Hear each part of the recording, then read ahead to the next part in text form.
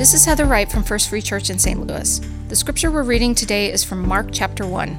I will read a portion of it to you, but I encourage you to read the whole chapter later as a part of our reading plan at efree.org/backtogether. Mark 1, 9 through 15.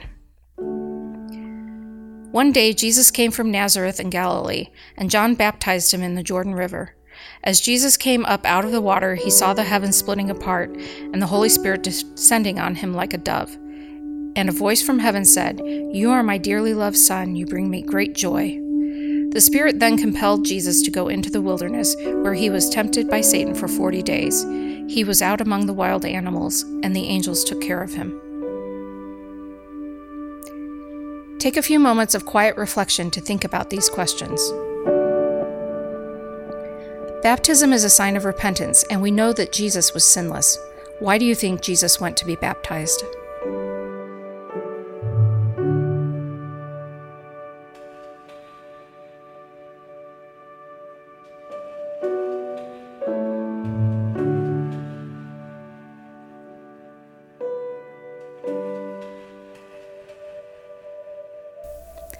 Why do you think the Spirit sent him to experience temptation?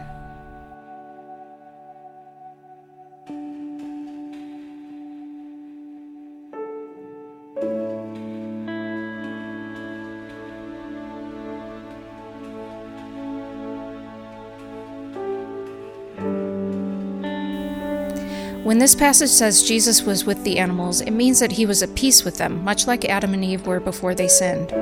Why is this significant?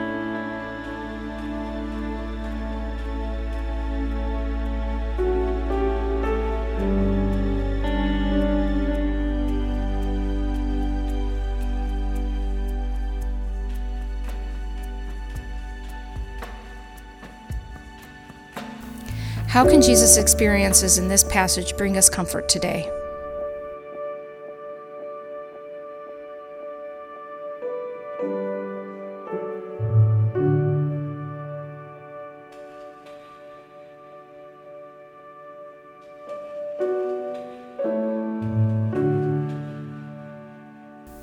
Thanks for spending time in God's Word with us today.